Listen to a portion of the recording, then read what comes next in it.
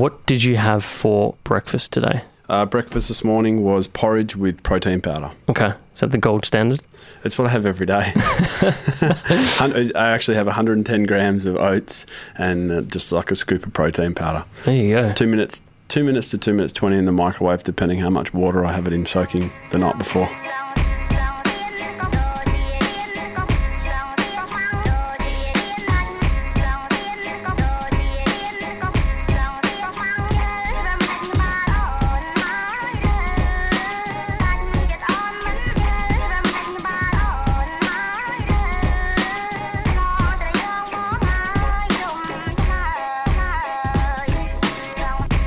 This podcast is brought to you by Neural Media.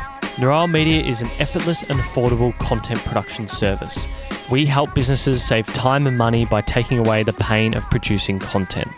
If you want to grow your audience through content production, head to neural.com/media. That's NEURALLE.com/media. Create a quote and request a callback from me personally. If you want to learn more about the benefits of growing your audience, download our free series on how to create content at the bottom of neural.com/media. Listeners to this podcast receive a special 10% discount by using the promo code UNCOMMON. Welcome to Uncommon, the podcast that helps you build your knowledge, skills, and mindset through interviews with unique individuals. My name is Jordan Michaelides, the CEO of Neural Media and your host. In this episode, I have for you Andrew Lauterstein. Andy is a retired Australian swimmer, 3-time Olympic medalist, owner of the New Wave Swim School, and director of Engine Swim.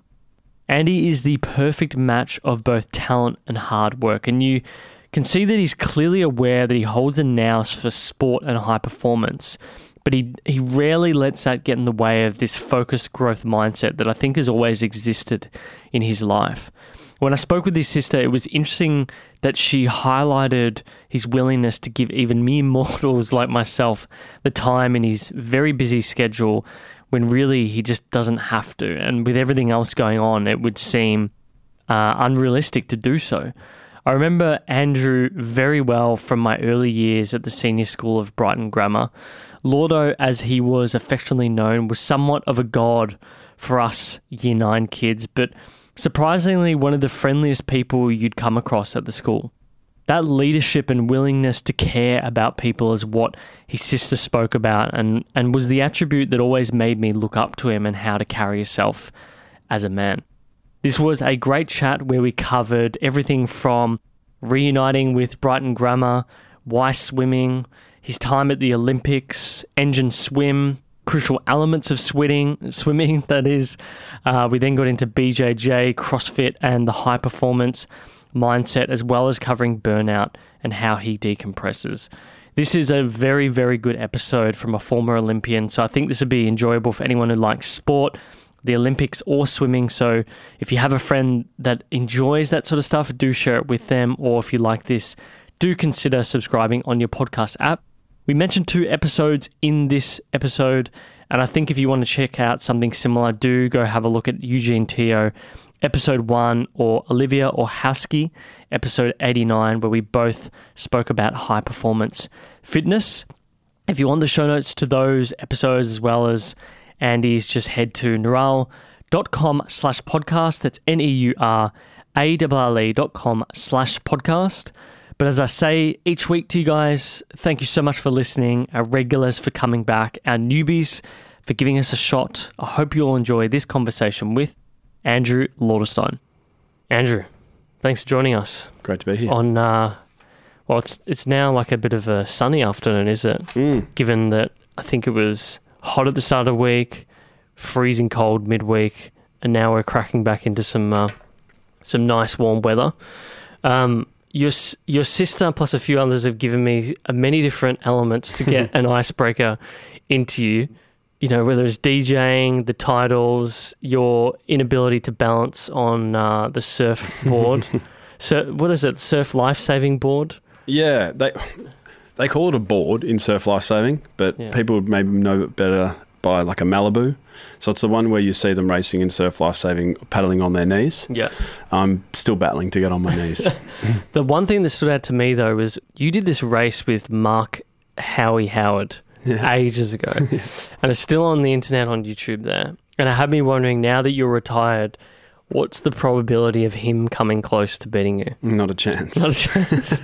That was a handicap race, and if you watch the footage again, he slows down so much at the end. Yeah. I think they gave him like a 15-second head start. I think maybe even, think about 15 seconds. Yeah, it's way too much over 53.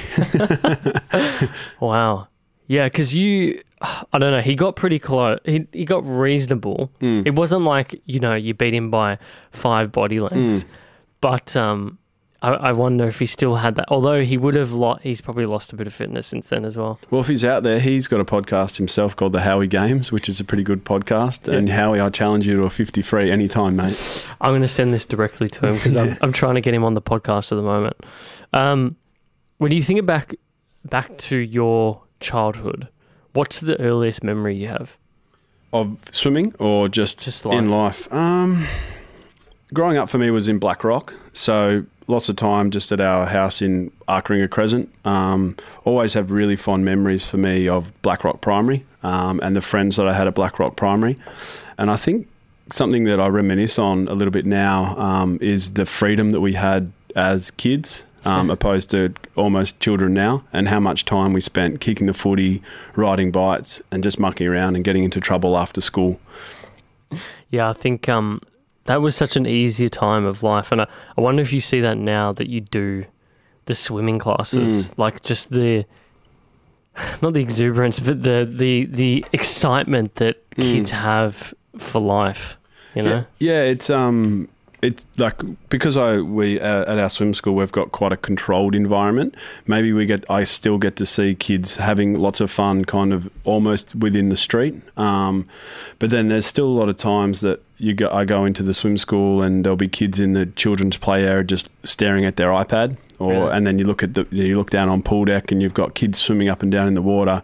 Then you look at the parents and the parents are just sitting there looking at their phone. Yeah, I was talking about this with a comedian, how weird that is. The process of kids learning to swim or being at swimming classes, and how parents will just sort of, it's weird. It's sort of like if you were an alien and you came to Earth and you'd never seen this process before. It's almost like sort of cultish, like they're sitting around this arc of the pool. Yeah, but now they're not even watching. It's a 30-minute class where, our swim school, they're literally a metre away, and we've got signs up that says, please supervise your children at all times, because a teacher can't always have eyes on a children. On everyone. Yeah, so part safety, part also just wanting to see their child have fun and progress, but some parents are still too caught up in their Instagram feed. Yeah, well, phones are very addictive, as we know. Yeah, and I guess some of the parents, it's an opportunity for them to get a bit of work done or something like that. Switch off. Get a break. Yeah, get a break. I know that's what my cousin would say. She says any sort of moment to get a break is relieving. But I guess it's the type of kids you have. I know that if it was my parents or my mum, any moment to get a break from me and my brother and my sister in a way as well would have been great, because you just get some kids who are insane.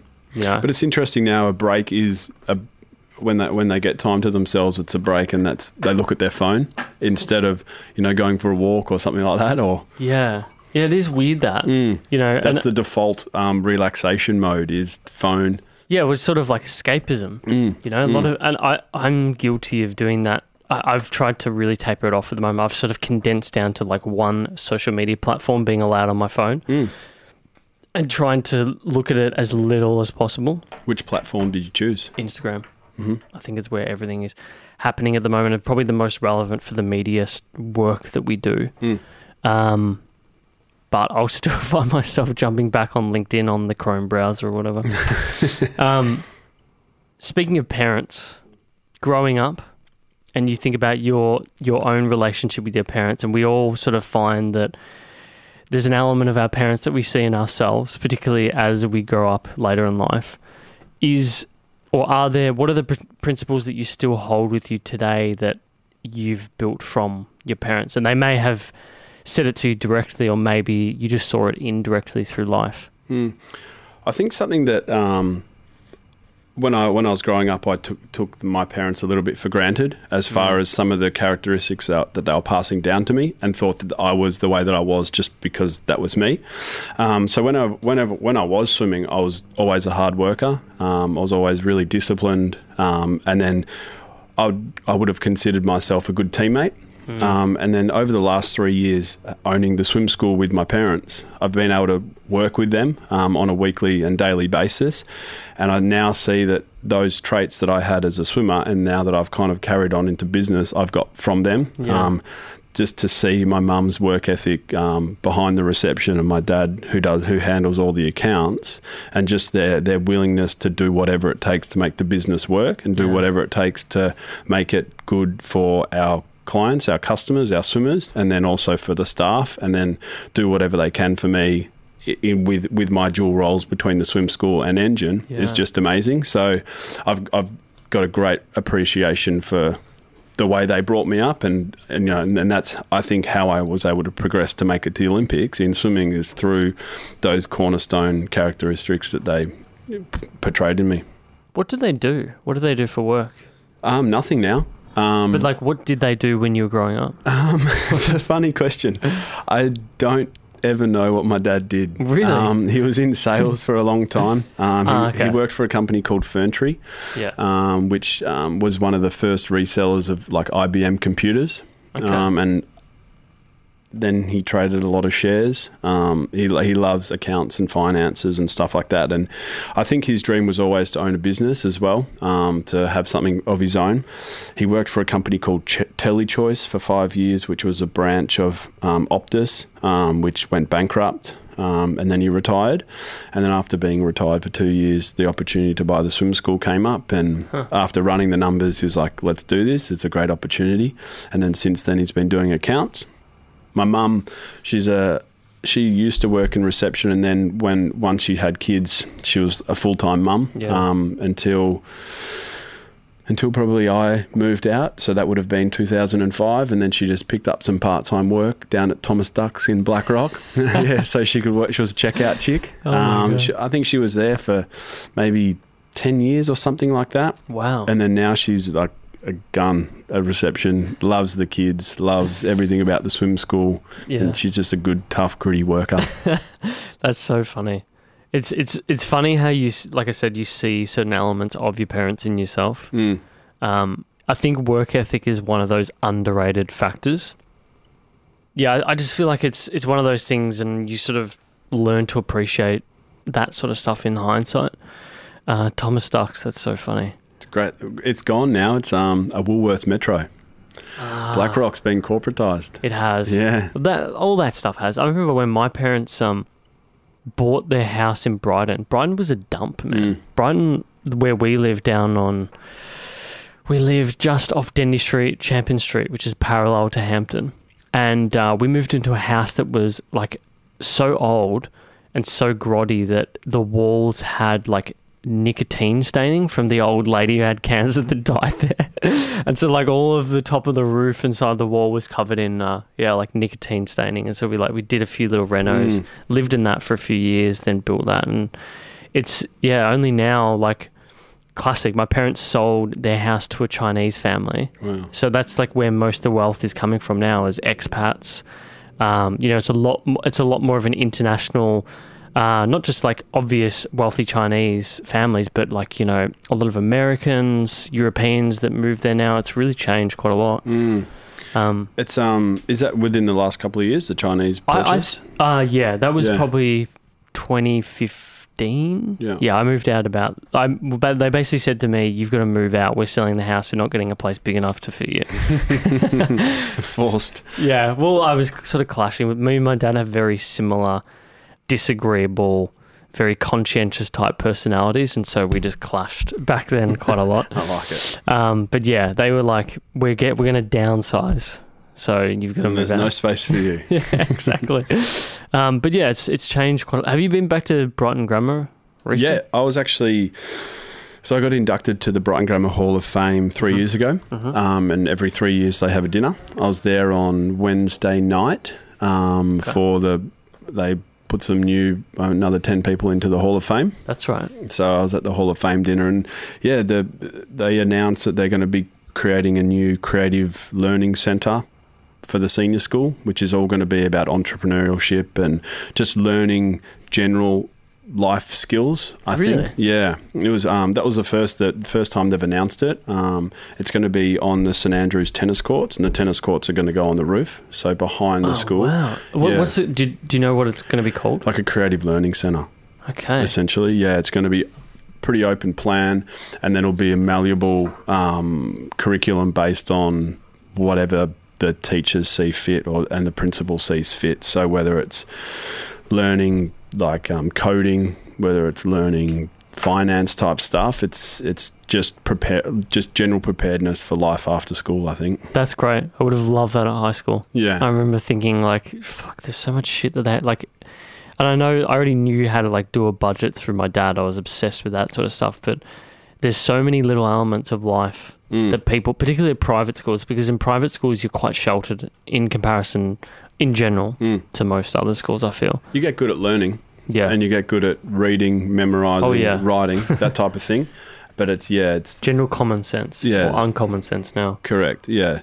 It doesn't. You're not completely prepared. I think. I think that the schools are now more aware of that. Brighton Grammar. Every time I go there, I'm really impressed in the level of the boys that are at the school. If that makes sense, they're well presented. They shake hands really well. They make good eye contact, and they're really proud to be from Brighton Grammar and a real gentleman. If that makes sense, they take some pride in themselves.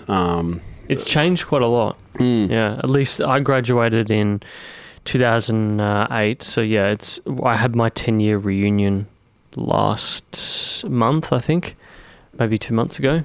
Yeah, it was very interesting to go back. They've got some good leaders in the school now. I think so. Yeah. We've actually, because we produce podcasts and video for other people as well, and we're speaking to them about doing a podcast. Good one. I'm intrigued as to whether that, because they've got this thing called the Crowther Centre or something like that, which is sort of like their research arm related to, teaching, essentially. So that's quite curious that you mentioned that. The guy, Ray Swan, would be the guy who would be great to host the podcast. That's it. Yeah. That's who they're talking about. Yeah. I think he's actually started recording some. I want to get into your career in a moment, but one thing that stood out, like, it was quite obvious in your early years you liked sport. So you were doing AFL, baseball, swimming. I know that you chose swimming at about 16 because you had better control over the outcomes, essentially. I'm curious as to what sort of your earliest memory of swimming, like why is swimming and not, say, tennis? Yeah. I was always at the beach. Always our next door neighbour had a pool, so I loved water. Always felt really comfortable in it. And then I think I just loved the progression.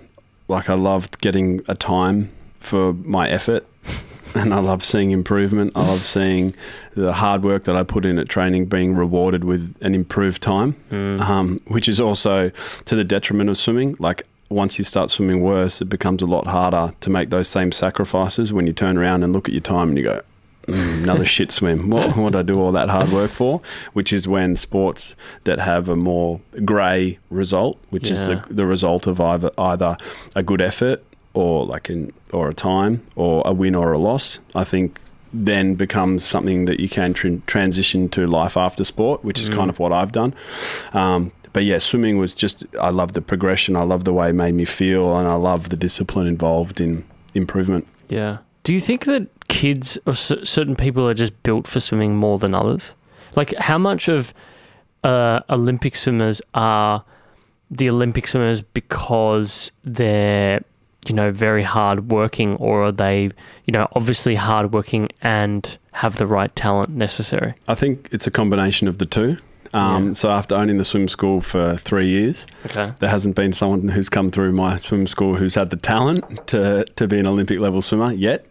So I think there's an element of talent that'll get you so far, and then it's the hard work that comes in. So the talent when you're 8, 9, 10 to sit in the water in a good body position, to actually have a feel of the water, and then just the the natural body mechanics of what makes a good swimmer. I think that is the talent part, and you can get to a certain level with those attributes, and then it's the hard work. So when I was probably 12, 13, 14, I was 6 foot, had a beard, was like a man-child, essentially.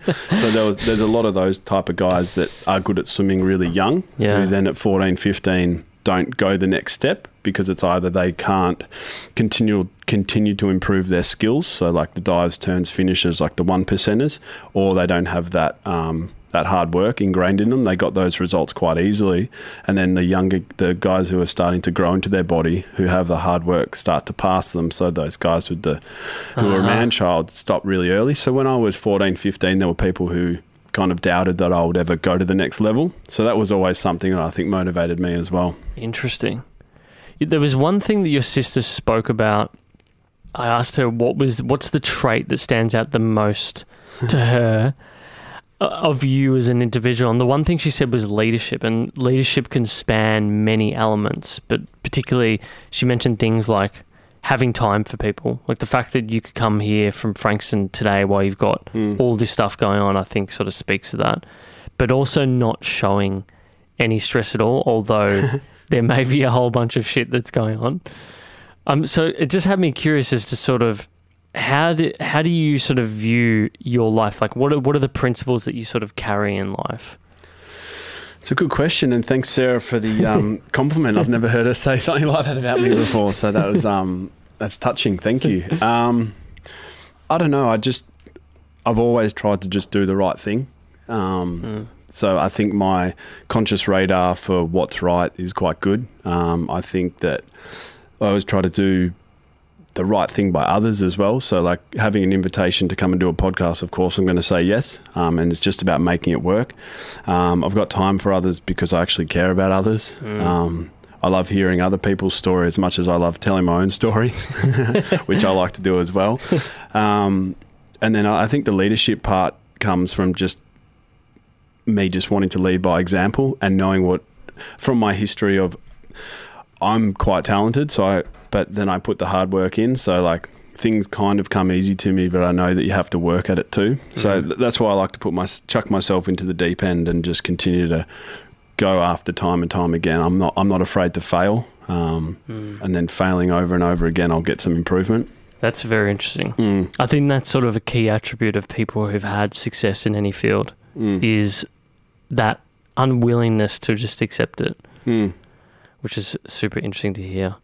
Now, when it comes to your swimming career and the Olympics, I went back and had a look. Now, you competed in the 07-09 World Champs, Beijing Olympics, where you had 3 medals, 100-meter butterfly, the medley relay, which did you stroke butterfly? Yeah, I did butterfly. Oh, you were by then? Okay. Yeah, butterfly. Because you were doing backstroke for a while. Yeah. I started off as a backstroker and then moved into butterfly and freestyle. Yeah. And then the 100-meter freestyle relay as well.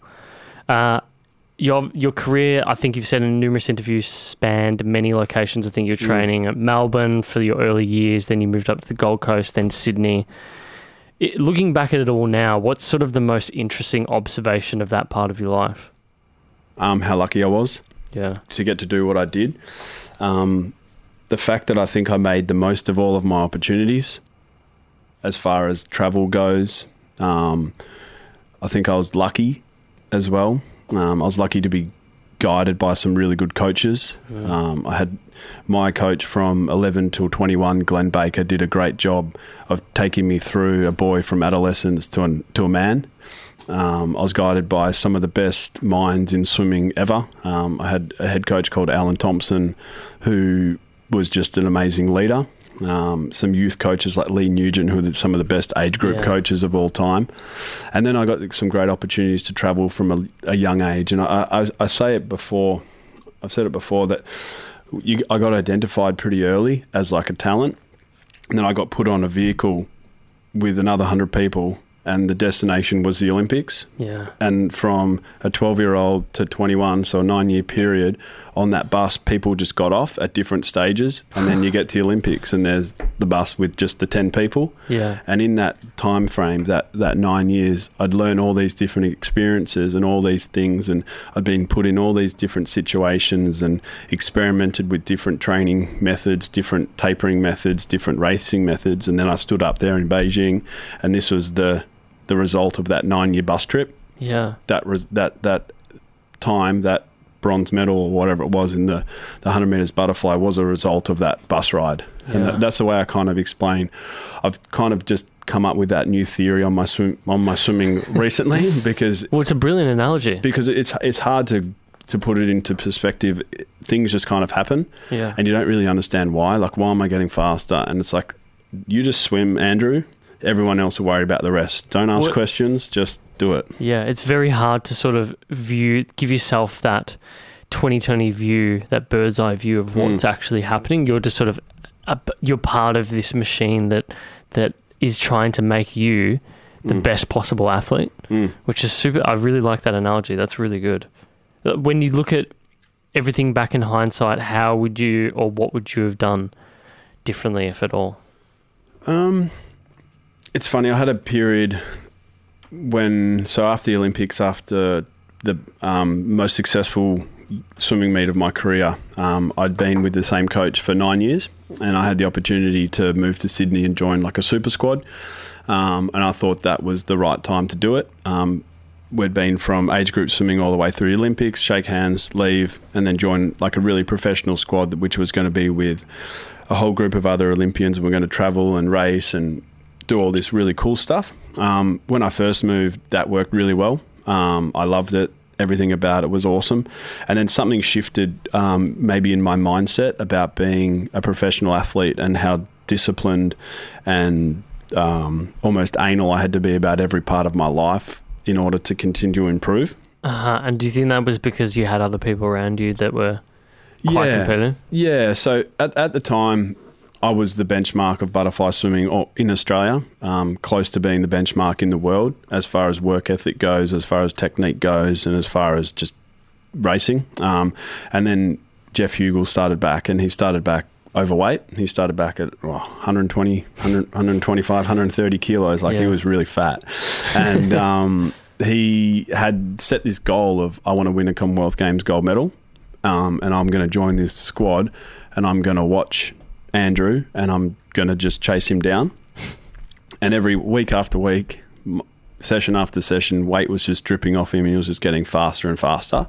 And here I was like, what do I got to do to stay ahead of him? What can I do when he's not watching or my coach isn't watching that'll make me better? And my default was to just work harder, do more, say that I'm feeling okay, and then I just overtrained. So I don't regret it. I've learnt from it, so I kind of turned it into a positive, but I would have preferred that not to have happened. Yeah. I would have preferred not to race really shit for the last 2 years of my career and had to go to miss the national team. So what happens in swimming is when you're on the national team, you get a little bit of money, maybe 20 grand a year that can pay for your rent. But as soon as you miss the national team, so there's probably 50 people in the pool of getting that 20 grand, you literally get zero. Yeah. And I'd gone living in Sydney, living in Rose Bay, a relatively nice house, to then having no income and then still needing to get massages, physio, pay petrol, pay rent. It's like, holy shit, I'm not getting any money anymore. What am I going to do? And I think that stress wasn't worth me going through. So I was like, I'll pick up, move to Melbourne, move back home, and then go again and try and be a professional athlete living back in Black Rock. So that was the last year of my career, and I did everything right that last year, but then stepped up on to race and just didn't perform. Well, it sort of has me thinking about the life of an Olympian. Like, you spoke a lot in interviews about competition, and those are all the elements people are wanting to hear about. But I'm just curious as to what like your day-to-day life would be like, and do you guys get even paid well? Is this why all these Olympians have to do these promo deals and all that sort of stuff? Yeah, sponsorship is where the money comes from. Yeah. And that sponsorship is given to a very small portion of the Australian swim team. and that small portion is generally just the gold medalists. Yeah. I was pretty lucky that I had a few sponsors over my swimming period, luckier than others who are Olympic individual medalists that maybe had never had a sponsor their whole swimming career. Oh. So you get a small allocation of funding from Australian Swimming, and then the Australian Sports Commission, they have pools of money and they filter that down to athletes. I'm not sure of what currently getting, but it's around that 20,000 mark if you're on the national team, and if you're not, it's nothing. Wow, so you're really earning not much every year. Yeah, correct. Wow. Yeah, and it just goes to show, like, I look at look, cricket's not a good example, but I feel like athletes get bashed massively, particularly when they're not performing, and it's I don't know. I sort of sit there while the media's bashing them and thinking, well, fuck, are you going to do it? You can't swim that fast or compete that well. It takes a certain person to stand up there in the limelight with the media and to just take off their shirt and race, Yeah. All eyes on you kind of thing. And you hope that everyone's on your team. Yeah, because I was looking back at, like, that whole Still Knocks thing, and I think you were interviewed to get your opinion on it, and it's just interesting how fanatic the media can become about this sort of stuff. Yeah, they're pretty quick to jump on your back sometimes. Oh yeah. That guy, I can't remember who interviewed you, but he was sort of, that's just the media though. They're sort of looking for an angle that they can take, like, can I get him? Am I going to be the guy that gets him? Did you do Still Knocks, Andrew? Yeah. Yes. It wasn't illegal. Yeah, it's just a sleeping tablet, mate. Yeah, that's what I mean. Like, all this hoo-ha, like, you'd think people are taking peptides or something. You have to do something while you're on those training camps. It's this really, like, I'm very surprised about this. I'm surprised by how little Olympians get paid. Yeah. The athletics team would be in the same position. Water polo team. Yeah. You'd say all of the sports that don't have, like, a professional league would be getting paid around that mark on an annual basis. So there's a lot of guys, even swimmers, who have to work as well. Really? Yeah, a bit of part-time work just to get by. Fuck. Yeah. Jesus. And that's kind of why I think what the US have got, they've got a really good college system for their swimming team. For swimmers, so you can go and race in college and you get a free education, you get all that sorted, and then you're getting some good level coaching. Then you finish college with an education, the ability to go and work, and then they've got a bit more of a pool of money to pay those athletes. There's just been something in the media of late. There's a body that is trying to organise a professional swimming league. I think it's called IPL or something like that, International Professional League or something, and FINA, who's the governing body of swimming, shut that down. Really? Yeah, because it was going to be in competition to the FINA World Cup, so they're kind of holding back the athletes at the moment from going to another source of swimming. That is really interesting. I'd never thought about the league element as well that you mentioned before. So it's just nothing, because if you look at the swimming calendar, each year there's a trials and then a major event, and there's a World Championships every second year, an Olympics every 4 years, and a Commonwealth Games every 4 years. So as far as money being pumped into the sport, that's going to come through TV coverage and sponsors being able to leverage off the athletes. And because there's just not enough showtime, time on air, there's just not enough money being pumped into the sport. So it's I understand the lack of funding that's being put into swimming and how little it can filter to the athletes, but I just wish that something more could be done. You sort of see now why, like, if you look on Instagram, a lot of athletes have these influencer type personalities now. And it just totally makes sense. They have to. You've got to live. That's their audience. That's their money maker. Yeah. Like you see, Cam McAvoy, he's a great example of a swimmer who's doing that really well. He's been able to leverage really good content for his sponsors, which was, I think, something that was always hard for me when I was swimming or before social media. It's like, oh, cool, thanks, Mazda for the car, but there's no platform for me to share how thankful I am to Mazda for that car, unless there's an event or something that's been organised for Mazda. And then what happens is, so, you know, say Mazda gave me a car, and then Mazda gave me a polo shirt with Mazda on it that I was able to walk out with wearing that T-shirt before the race. But if no one's watching me on TV in that Mazda T-shirt, where does Mazda get their value? So you've got all these sponsors withdrawing their money because there's no value in the sponsorship. And when you were living in the Gold Coast, then, like, what would your week to week look like? Swim, eat, sleep, surf, sleep, swim, eat, sleep. And then you chuck a couple of gyms in there, a couple of Pilates, a couple of yogas. Yeah. So when I was on the Gold Coast, I was swimming 10 times a week, gym 3 times a week, and then Pilates once and yoga once.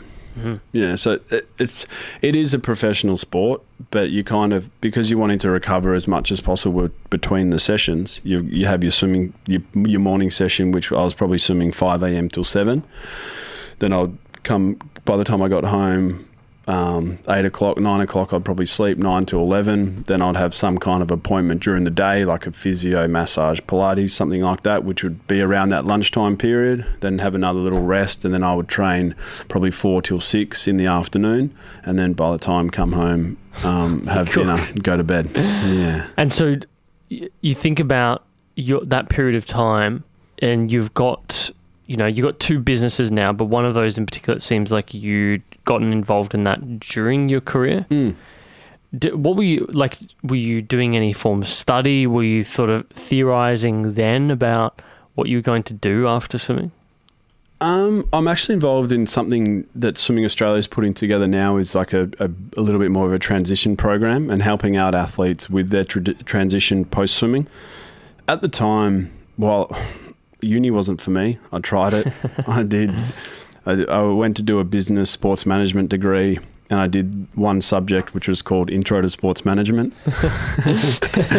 That was it. So I did sports management at uni. And you realised that was not for you? Not for me. And then I did a massage course. Like I said, I was relatively lucky that I did have a few sponsors. I always felt that I was going to be involved with sport or swimming in some capacity. I never felt that much of a pressure to work. For some reason, I always knew that it was going to work out okay for me because of me just being able to go and do something. Yeah. You know, like if I commit to something, I can just go and do it. So I was lucky enough, as you mentioned, when I was swimming, I was sponsored by the swimwear company Engine. And then I started working 2 days a week while in my last year of swimming, pretty much just managing or handling some of the athletes that we sponsored, and then helping out at some of the events and getting an idea about products and product development and that type of thing. And then as soon as I finished swimming, rolled straight into full-time work and have just kind of learnt on the go. Yeah, it's Engine Swim. When I first saw it, which I saw it through yourself, I think, I don't know where, I feel like it was like 6 years ago. There's like an old ad or something that you guys had. Swimming ad at Pram Pool. Is it? Yeah. And I've still got my pair of blue. Well, I don't think I purchased them 6 years ago, like maybe a few years ago, but I've still got my blue Engine togs. Club cuts? Good. Yeah, they're that unique cut, aren't they? Oh, did you buy the really wide side or just the... I guess they're sort of wider. It's sort of... The fat boy. I think so. They're not like... You know, they're not like your sort of standard Y shape. Yeah, you got the fat boy. Is it? Yeah. Yeah. What do you prefer when you go with the old togs? I go the club cut, 100% polyester club cut. Okay. It's just a 10 centimeter side, good fit. Okay. That's what you should train in every day. But what's become very popular now, especially with boys, is everyone's wearing jammers. So even at my swim school, jammers, like knee length nicks kind of thing. We call them jammers. So even at the swim school, 8, 9, 10-year-olds don't want to get into little briefs anymore. They're quite self-conscious of body parts, so they're all wanting to wear down to the knee. Really? Yeah. I mean, look, I don't wear them out in the open. I feel like Tony Abbott in Australia has ruined that for a lot of people. But I just sort of wear them underneath my boardies. Nah, mate, the boardies are slowing you down. Yeah. Yeah, boardies are terrible. Although, like, I'm a big fan of, I don't know if you've ever heard of P. Johnson Tailors or Suit Shop. Yeah, it's nice. They've got their own boardies that just came out, but I feel like they're not going to be aerodynamic at all. Do they have a bit of stretch? You need stretch. I know I need everything. I need to upgrade everything. They're a bit old now, a couple of years old, so I'm going to have to check it out. But I remember thinking, like, I thought it was your business. I don't know why. So are you a partner in that business now? Yeah, so after working probably a year or two, Toby Haynen, who's the founder and my co-owner, he's got a couple of swim schools as well, one in Sandringham and then one in Chelsea. He good old Haynen swim schools. Yeah, Toby Haynen Swim Centre. Yeah, he gave me the opportunity to buy in. Okay. So I've been that would be 3 years ago. I bought in, so we're the co-owners together, and things are going really well at the moment. Like, Christmas is a crazy time, summer's really good for us, and it's good fun. Yeah, it's very interesting. Like, I was looking at these two businesses, and if you look at them, one is very much like a bricks and mortar swim school. Like, it's a service. You're teaching kids to swim, and you also run squads for teens. Yeah. And then Engine Swim, which is totally different. It's like an e-commerce driven business. I guess, why the swim school? Where did that come about? It was almost an opportunity that was too good to pass up.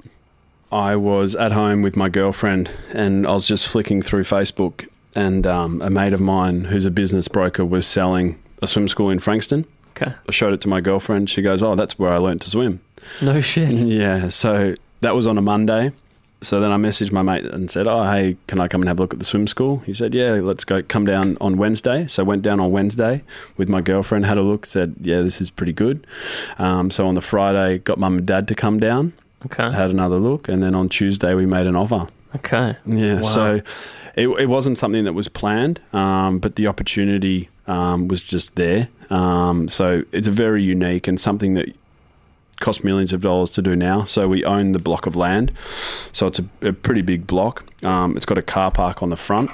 Okay. It's got a residence where I live. Wow. So a 4-bedroom house. And then down the back is like a purpose-built indoor learn to swim centre. Wow. Change rooms, reception, kids play area, office. It's beautiful. Wow. Courtyard out the back. Do you know, like, I learned to swim in a similar thing around the corner. And, you know, it was like an old, I don't know if you know Bentley pretty well, but Bentley's got a lot of these old sort of 1950s, 60s brick houses with like the perfectly cut lawns and everything. And, I'd have to ask my mum the name of the lady who ran this place. But yeah, it's so many memories of going to that swim school. Those type of businesses are run by some pretty tough women. Yeah. That was the lady who we bought it from. She did everything. She did all the admin, all the accounts, all the teaching, and just had enough of it after 15 years. Yeah. Yeah, but it's awesome. But back to your question, the difference between a service and a kind of a retail brand. The service industry is quite nice, as in especially the swim schools being positively geared. So at the start of the term, we know how many kids we've got enrolled. Yeah. All right, guys, we've got to pay your deposit before the term even starts. Pay your full fees within the first 2 weeks, and then we can gauge what our overheads are going to be, so we know how many hours we're going to be open, so what the wages are going to be as far as paying our casuals, and then give or take a little bit for, you know, chlorine, all those kind of expenses. Stuff, yeah.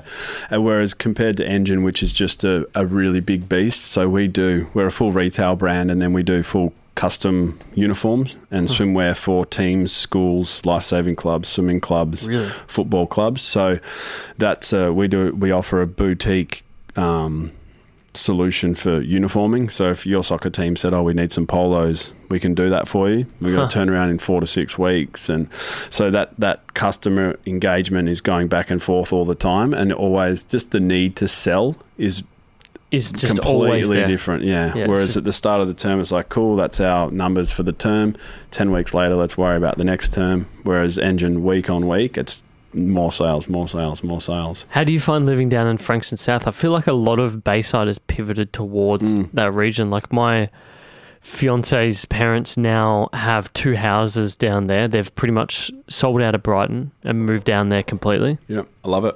It's such a brilliant area. It's beautiful. Yeah. My girlfriend grew up in Frankston, so her family's just around the corner. But yeah, I love it. Love the beaches, love Mornington, love. Yeah, well, you got Mornington around the corner, Mount Eliza. Mount Eliza is beautiful. I think, where did her parents just buy a place? It was Safety Beach. So they even further down. Yeah, a lot further down. Yeah, like they're actually dog sitting someone's house at the moment in Summers, but they've got a place in it's Dramana, but it's actually on Arthur's Seat. Nice. And it's been in their family for about 30 years. So it was their grandparents' place. And now that's where they get their income from. It's an Airbnb. Wow. Yeah, so we go down. Prime time coming up over summer. I know, yeah. Well, they're renting that out. The place in Safety Beach isn't ready yet. It's part of that new Martha Cove thing. Oh, cool. Do you know? Yeah. Do you know the redevelopment and the... Yeah. The setting up a big yacht club and stuff like that. Yeah. Apparently the place comes with some sort of mooring of some kind. But it's super interesting down there. It's like back in the day, Frankston was like a real dump, and now it's like really gentrified. It's still got the stigma of it being a dump, and but it's not. It's not. Like I travel anywhere in Australia and say, oh yeah, I live in Frankston. Like, Frankston, really? But it's like, you don't understand how nice it is. Like, I know. The CBD part is really nice. They've just redone the whole train station, which is awesome. So I think once they can clean up like areas like train stations, that changes a lot as well. That main business hub will improve a lot. We're seeing better cafes, restaurants and that type of thing there. Right, you should see the Hoyt cinemas there. Really? Normal seat is like gold class. It's unbelievable. Really? Yeah. Well, yeah, the business element is interesting to me because I've always thought that they're going to have to create a few sort of city centres outside of Melbourne. Like what they're doing in Sydney a bit. Yeah. Yeah. Like sort of Parramatta or Western City. Yeah. Western Sydney, yeah. Like I feel like Frankston to me is because, look at where Frankston is and then you've got Hastings, 20, 30 minutes away?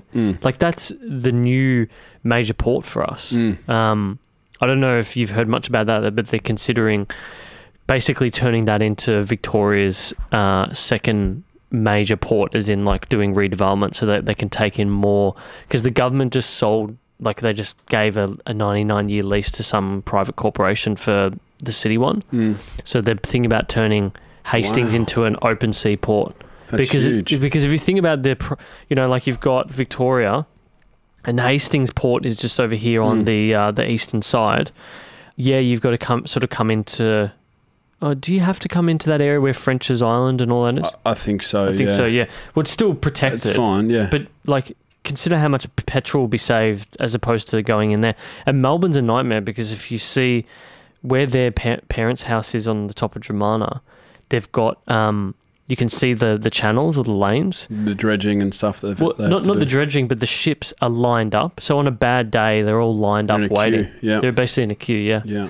And so then you're in the CBD and your freighting is a lot more expensive depending on where you're going. Whereas, somewhere like here could work. It just really depends because they've still got the connection to there's some sort of train station near Stony Point or something like that, around that area. It's interesting, yeah. Like even the wineries and the development down the Mornington Peninsula is just going out of control. Hands down, Mornington Peninsula is the best wine region in Victoria. It's beautiful. Foxy's Hangout, you've been there? Yeah, been there.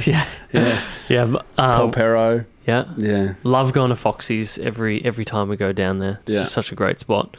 When you look at swimming and teaching people now, and I know it's a bit different when you're teaching younger kids, but what are sort of the crucial elements to being a good swimmer that you think most novices miss?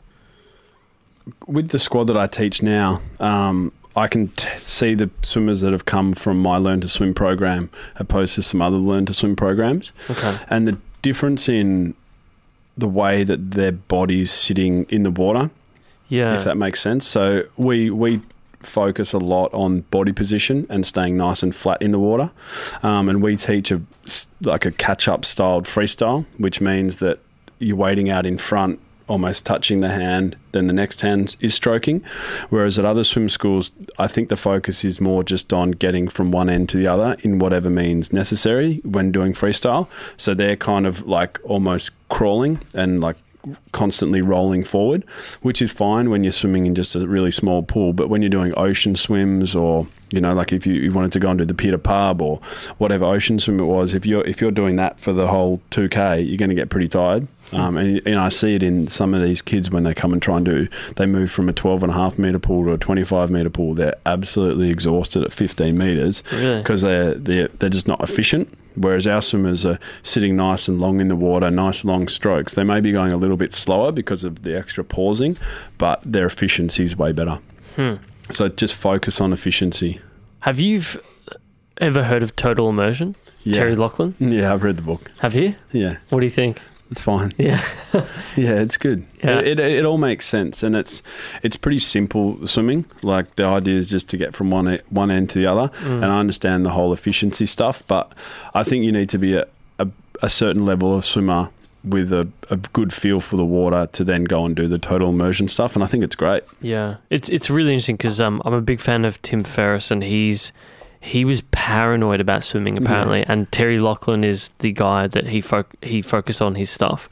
So I found it interesting. Like, I got stuck. You get better at swimming by swimming as well, and you probably hadn't swum before. I think so. Yeah. It's so funny you mentioned that because, like, I was watching him. I've seen the Tim Ferriss show where he does that episode where they teach people who are absolutely paranoid about swimming with this method. Yeah. Unfortunately, Terry Loughlin died recently. I think he had cancer. Right. But it's very, very interesting. I got stuck in like a 1 hour doco last night, just like on swimming techniques, just like thinking. And my partner's like, "What the fuck? Are you getting distracted again?" This is the problem when I do research. What did you learn? That I don't need to be watching this. The main thing I learned is the length in the water. Yeah. I think that's what most, and they showed it with like Grant Hackett and how he did that really well. And, little certain techniques that would make your length in the water better, like when you breathe, like so many people make too early. Yeah. I remember we used to have like a house swimming sports at Brighton Goma. Yeah, I fucking used to hate that shit. Can't believe they still have that pool. Yeah, they've still got that pool. For those who don't know, it's like a tiny, 12.5? Oh, it's 25, but it's 25? Built in the 60s. Yeah. They're out of touch from all other APS schools now. Really? Yeah. It's this outdoor cement, like everything just around it is cement. It's no good. Yeah, it's no good. You'd covered before about this period of burnout. I think this has been a big thing for me lately, like having off days and burnout and just finding a better way to live your life better. Like, you had it pretty bad, I think, to the point where your testosterone was lower than on average. One of my training partners, yeah. Looking back on that period, what have you learned now? I know you started with things like yoga, meditation, the entrepreneurial endeavors, CrossFit. What did it teach you in particular? The overtraining. Yeah. The importance of sleep, for one. How much do you sleep now? I'm trying to get 8 hours of sleep a night. Okay. So trying to get in bed 9:30, get up at 5. Always an early riser? Yeah. Oh, my girlfriend has to travel a fair bit from work and she does gym in the morning, so I may as well get up with her.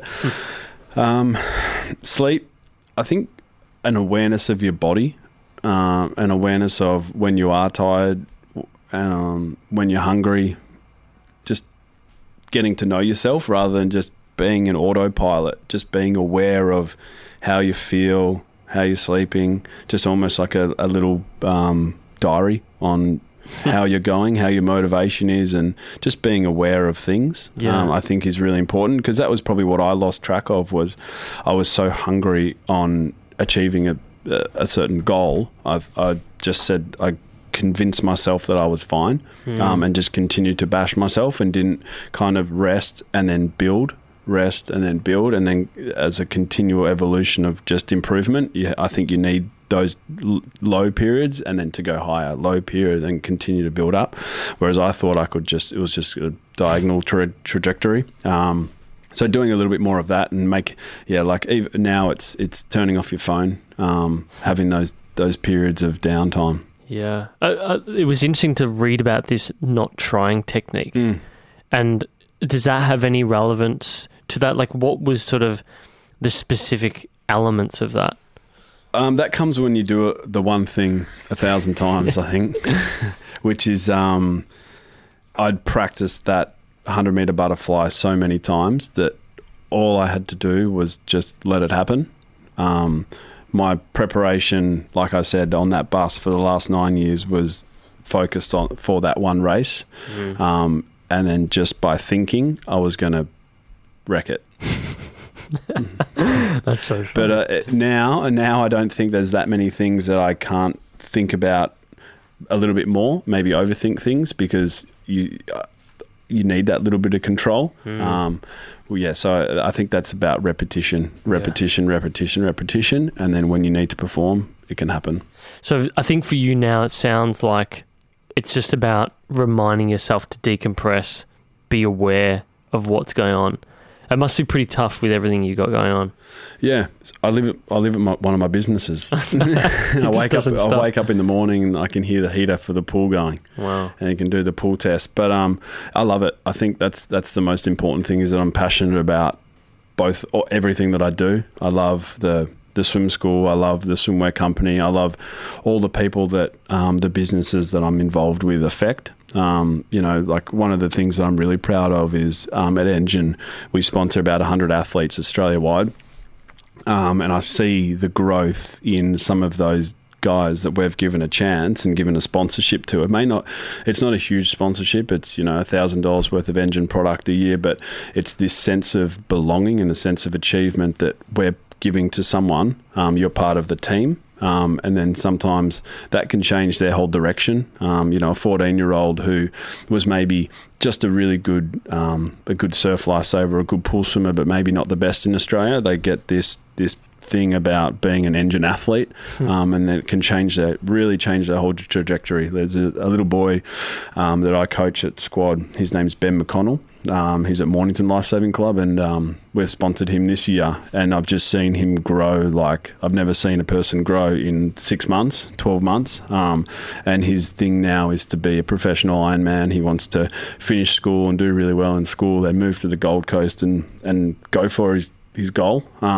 And whereas 2 years ago he was, finishing fifth, sixth, seventh, eighth, but I saw something in his endeavour to work hard and his passion for the sport gave him a chance, and now he's winning state championships. You must be, I know what it's like when I love being able to do that sort of stuff where you can teach people something and they take it onwards, but I gotta say, you must be like beaming internally when you see that sort of stuff. It takes its toll a little bit too. Like there's a lot of people that I can affect, so I have to bide my time also. Interesting. It's awesome. But yeah, there's no better feeling than giving someone some advice or giving them the knowledge or the power or whatever it is, and then they run with it in their own way.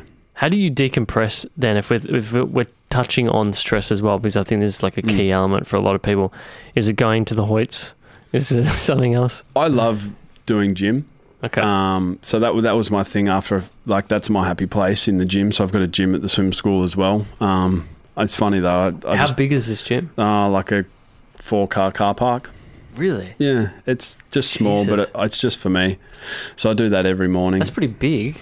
Yeah, that's for me. Yeah, that and now my new thing's just like what we touched on earlier, that paddleboard. Yeah, trying a new skill. So in the morning from 5 till 7:30, that's my time. That 110 grams of oats with the protein powder, that's my time. Watch a bit of YouTube, some UFC stuff. I love that whole mindset that those guys have too. Yeah, and some of the footage that the UFC puts out, the behind the scenes stuff, and the time, effort, passion, the wins and losses, and then the growth mindset of all those athletes is something that I love to watch to start my day. Yeah, it's quite stunning. I've really gotten into BJJ. Like I've just started in the last month. I did martial arts quite a bit as a kid, and seeing that the whole mindset of constant improvement. They're sort of like real life ninjas in a way. A lot of these guys. I don't know if you're a big fan of the Gracies, but like the Rena, is that how I pronounce his name? From there's like many different splinters of the Gracie family who started this BJJ thing. And the LA-based one they're super fascinating. They do so much fascinating stuff. Like they find kids who've been bullied. Like there's a few prime examples in the US of kids being bullied and having it caught on tape, and it just sort of ruined them. And then they take them into their program for like a week. They pay for everything. They teach them about their diet, eating right, training right, and just the changes are fucking unbelievable. Yeah. I love seeing that sort of stuff. That's cool. That the whole awareness of BJJ is awesome, I think. Oh my God. Yeah. The gym that I'm at is on the big class on Mat 1. It's Absolute MMA in the city. Probably the best, because they have some of the best coaches there. But there's probably like close to 30 people in a class. That's like cool. It's massive. They can't fit the people in half the time. What I've found motivating too is like what you would see with those 30 people, the time and effort and dedication that those 30 people are putting into BJJ. Yeah. It was the same as when I finished swimming and I started doing CrossFit at Schwartz's in Caulfield, that I saw the level of commitment that so many people were putting into CrossFit was kind of similar to what I'd put into swimming as a professional athlete. But all of these guys who are turning up to a class have just been at work all day, or they're doing a class and then they're going to go to work all day, but they're just as committed, just as diligent about their logbooks, just as diligent about the weights that they're using and their technique, and taking on that advice from the coaches. And I think it's those type of classes and sports where it's not just about, it's fine to just go and run 5K, but it's the technique stuff that I think is that extra level of thinking, that critical level of thinking that you can apply to a sport that would apply really well to business. And that's the kind of thing that I've been pushing with Swimming Australia. It's like critical thinking in sport is what you do as a high-level athlete. And once you're no longer a high-level athlete, that level of thinking and having someone help you with your thinking just is gone. Yeah. So they need to reintroduce that to those athletes in life after sport in another way that makes them feel good about themselves, makes them feel like they're 13, 14, 15 and they're progressing and learning again. And that's got to be something new in like a sport like a BJJ or a martial arts or a CrossFit, where there's a huge modality of techniques and opportunity to improve and stuff. Yeah, I think you're 100% right with that. It's that high performance mindset. Like the reason why I joined at Absolute MMA was because they don't just offer BJJ. It is the dominant class, obviously, if you look at the timetable, but they offer boxing, Muay Thai, all that sort of stuff. And to your point about the community there, like you see people who are standing on the side of the cage that are just watching, and then they might come in around the side at the end of the class and like speak to a few people, and like they're avidly showing them what they should be doing. And the reason I joined there specifically is like for the last year I had this health issue that's like really prevented me from doing any real proper exercise. And to get back into it, I just thought, well, like when you're doing weights, it's sort of, I don't know, there's something about it, like it becomes boring. Like if the only form of exercise you do is like weights and a bit of running, like I can see why you sort of taper out. And even though you may have like a strength coach or this or that, it's just totally different. I find that element that you get at like the F45s, the CrossFits, the sort of gyms that I'm at right now, where you've got that sense of community, it's sort of... Community's good. Yeah. It just sort of really makes it, I don't know, a bit higher. Like it gives you a bit more of a higher purpose, if that makes sense. It's like going to another like club, essentially, that's not a club. Like there's sporting clubs, and then now these gyms and like MMA, what do you call them? I don't know, like martial arts gyms. Martial arts studios that, they are becoming clubs, and you're proud to be part of it. You're proud. You see lots of people walking around with Schwartz's merchandise, Absolute MMA merchandise on, because they're proud. Yeah. It's so funny that but I guess that's part of the human psyche of like falling into stories and making it define you as a person as well. There's still so much I want to cover, but I'm starting to look at the time and realize that I've got to get into some shorter, fast questions for you. Cool. Now you've covered what you do in your morning. So the morning routine: wake up 5, have some oats with protein. That'll be after gym. Okay. Wake up at 5. Gym probably 5:30 till about 7. Okay. And then it's oats time, so 7 till 7:30.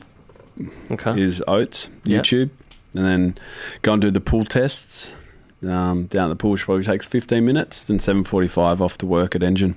Okay, so work at Engine, and what do you do like when it comes to the swim school? Are you doing classes yourself, or are you overlooking? No, so when I first bought the swim school, I was doing some teaching in the water, but now I'm pretty hands-off. We've got really good teachers, got a really good pool manager. My mum's the reception manager, and then Dad does the accounts, and kind of just runs itself. Again, the beauty of a service industry that repeats itself week on week. Week 1 is very similar to week 2. Week 2 is similar to week 3. Just the programming changes, but once a kid signs up for 9 o'clock on a Monday morning, that's the same kid's going to turn up 9 o'clock on a Monday morning for the next 10 weeks. Interesting. Now, the evening, how do you decompress at night? What are you doing at night? So night time will be about, by the time the swim school wraps up, so I'll get home probably 6:30. I'll be at the swim school probably till 7:30. It'll be a quick dinner, maybe a bit of bachelorette with my girlfriend, and then time for bed. Oh, shit. Big finale this week. What, on the Bachelorette? Yeah. Yeah, all I saw was people carrying on Twitter. My sister had some stories about it on Instagram, and that's all I know. And that's where I want to keep it. The best is to watch the Punky recaps, Punkee on Facebook. Those recaps, that's all you need to watch. It's about 1:30. Watch that after every episode of The Bachelor, Bachelorette, or Love Island. You'll love it. Australian TV is taking an interesting turn in the last 2 years. It's pretty much like reality, love shows, and news, and some food. Yeah. I actually remember I got pulled up. Shit, what was that show? I think it was like Channel 9, something about marriage. I feel like it was Married at First Sight. Yeah, they're like stopping people, and she's like, hi, I'm blah blah blah from this channel. Do you want to be on this show? I thought, this is fucking weird. I've like got my Nana trolley bag going to the market itself, Melbourne Market. I'm like, well, nah, sorry, like I'm planning to propose in about 3 months. That was fucking weird. You made a good candidate with the trolley bag. Yeah, geez, well, imagine being on that. So you're exercising for an hour and a half. What's involved? At the moment, I'm following a bit of a program which is called like functional bodybuilding. It's a guy in the US. He used to be a top level CrossFitter, but was kind of getting a bit beaten down by the high intensity of CrossFit, because CrossFit's essentially move through a certain number of reps and exercises as fast as possible. There's some Olympic lifting and gymnastics components to it, but the main thing is like a bit of a race. When you're doing that by yourself, it's not that fun to be left lying in a pool of sweat every single morning. So he's a little bit more functional, so a little bit more single leg stuff. Car that outside. There you go. Yeah, single leg stuff. A lot about symmetrical movements, but then still some of the core principles of CrossFit combined with a little bit more of bodybuilding, and I've just felt that it works well for my body. Like I haven't been injured, just low intensity, and I like it. So it's either that or paddling a board. Yeah, I think you would really enjoy. We've done 2 episodes with sort of strength functional coaches like Eugene Tier and Olivia Orkowski. There's sort of like this new... Eugene Tier is really good. Oh, he's really good. Yeah, they're sort of becoming part of this... I call them the Instagram coaching mafia. Yeah. But like there's sort of like this group of coaches who are sort of really trying to do some interesting stuff. Like Eugene in particular around... Like he'll study like people who do ballet dancing their whole life and look at how they train their calves to then identify the calf training that he does. It's so fascinating. Yeah, it's interesting. Like I'm not really training for aesthetics or anything like that. Yeah. Which is another whole beast in that whole bodybuilding piece, which Eugene's like an expert in. Yeah. But then he's moving a little bit away from that bodybuilding piece and a lot in like rehab and just actually feeling good. Yeah. Feeling good in your body and in the way it looks, but then in the way that it functions, more importantly. Yeah, he's very similar to... There's a book we've got here. I'm trying to think where it was. You might be able to see it there. The Supple Leopard by... Yeah, he's good. Kelly Starrett. Kelly Starrett. Yeah, that's it. So to me, he's sort of part of that new movement now that you're seeing. And I know Kali Starrett's got a CrossFit gym, but it's sort of like a physio gym as well. Best purchase under $200. Best purchase under $200. I would say my iWatch, but the new iWatch is well over $200. I love it. Why do you love it? I've never been a watch person, but it's funny. I actually track my steps and look at the time a lot more than what I thought. Does it? It's got your heart rate as well, yeah? Yeah, it tracks my heart rate, but I know that I like it because this is my third one. Because I lost one body surfing and then smashed one with a kettlebell. Shit. And if you don't like something, you don't necessarily replace it, but I've replaced it always within a week. Huh. And it tracks your sleep as well, yeah? I don't wear it to bed. I'm actually going to get one of those Oura rings. I had one and I just lost it. Did you like it? I fucking loved it. Yeah. But they're not cheap. They're about 400 Aussie. That's a Christmas present. It is. It's on my Christmas list, yeah. I've actually got the charger there on my desk and I'm just trying to work out whether I try and come up with something because, you know, they replace them. They've got like a warranty within a year. There you go. But I don't think it covers losses as you wouldn't expect. What did you find best about that? Was it the HRV stuff? Like that's HRV? Yeah. The fact that, you know, with your watch, so the main issue I've had in the last year health-wise was I got these gut-related problems, and it gave me, I didn't realize, but it gave me like severe anxiety, but like a specific type of anxiety that affects your gastrointestinal tract. So it would mean that I'm very overly aware of health-related things. And I found that having like a Fitbit or like an Apple Watch, I would too often check like my heart rate and stuff like that, and it would just make everything worse. The Oura Ring is just this nice looking ring that just doesn't affect you. Yeah. You know, like it doesn't affect you when you sleep, when you're out exercising, whatever. It's just perfect, but they're not as affordable as like this watch does so many other things. You know, what's an Apple Watch these days? But about $400. Well, your entry level. This one here is entry level 400, but the Series 4 is now $850. Yeah, shit. $800. Well, they've sort of worked. I'm an Apple shareholder. I've been reading a lot recently about what's going on there, and they can sort of see that everything's moving towards watches, wearables, and all that, and they need to increase the average sale price. Yeah, the average margin for it, because if there's no more iPhones, then they're in the shit. Yeah. Yeah. It's have a look at it. I mean, it's brilliant. It's a brilliant tool, but I don't know, man. Yeah. I don't know. The Oura Ring, you're not sure about it? Well, it's expensive. Now that you're wearing that, I'm just contemplating that. But another good thing, which is around, it's also over $400, but if you get them on sale, like they were just on sale at the Iconic, is RM Williams boots for around $200. Very good. How Brighton of you. RM Williams, that's like the good old cliche, huh? If you had to gift a book to the audience for Christmas, what would it be?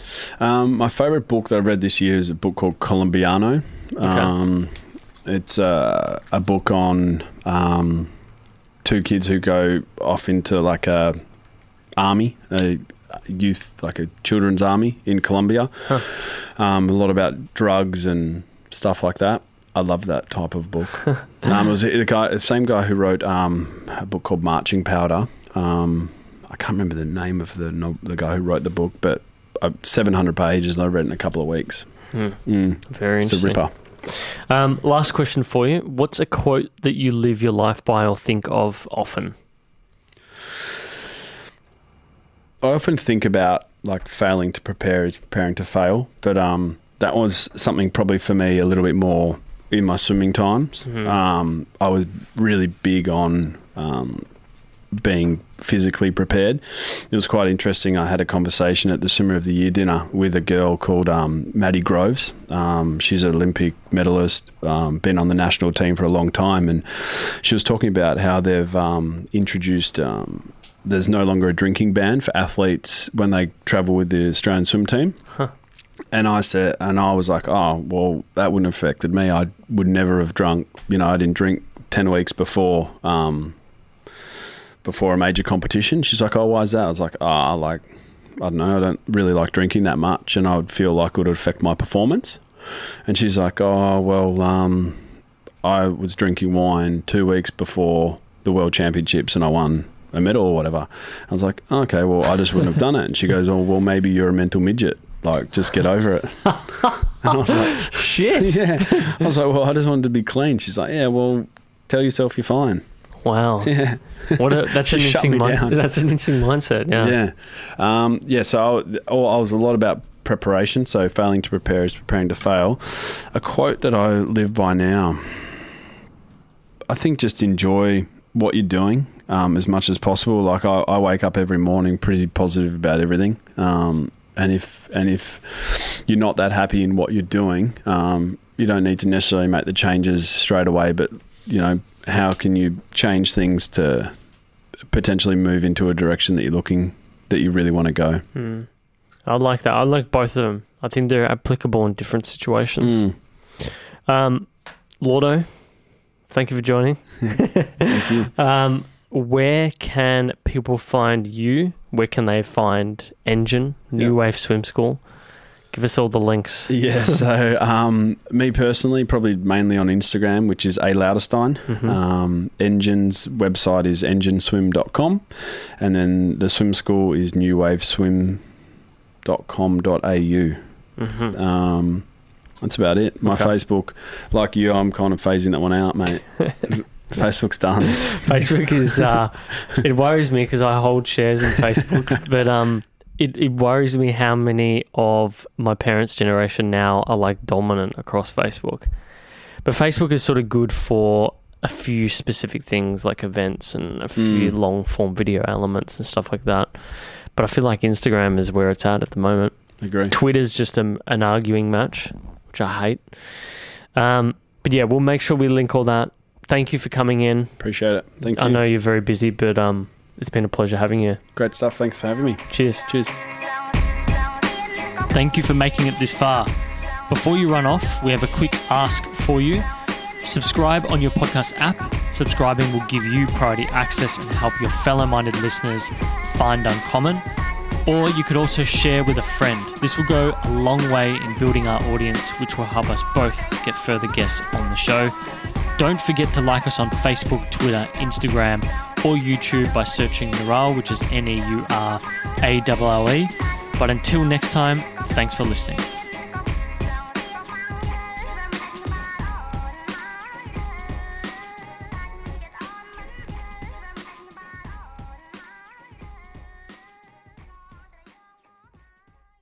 This podcast is brought to you by Neural Media.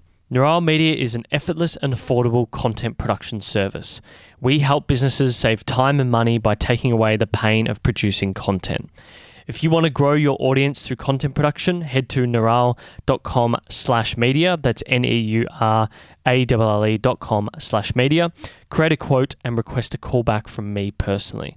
If you want to learn more about the benefits of growing your audience, download our free series on how to create content at the bottom of neuralle.com/media.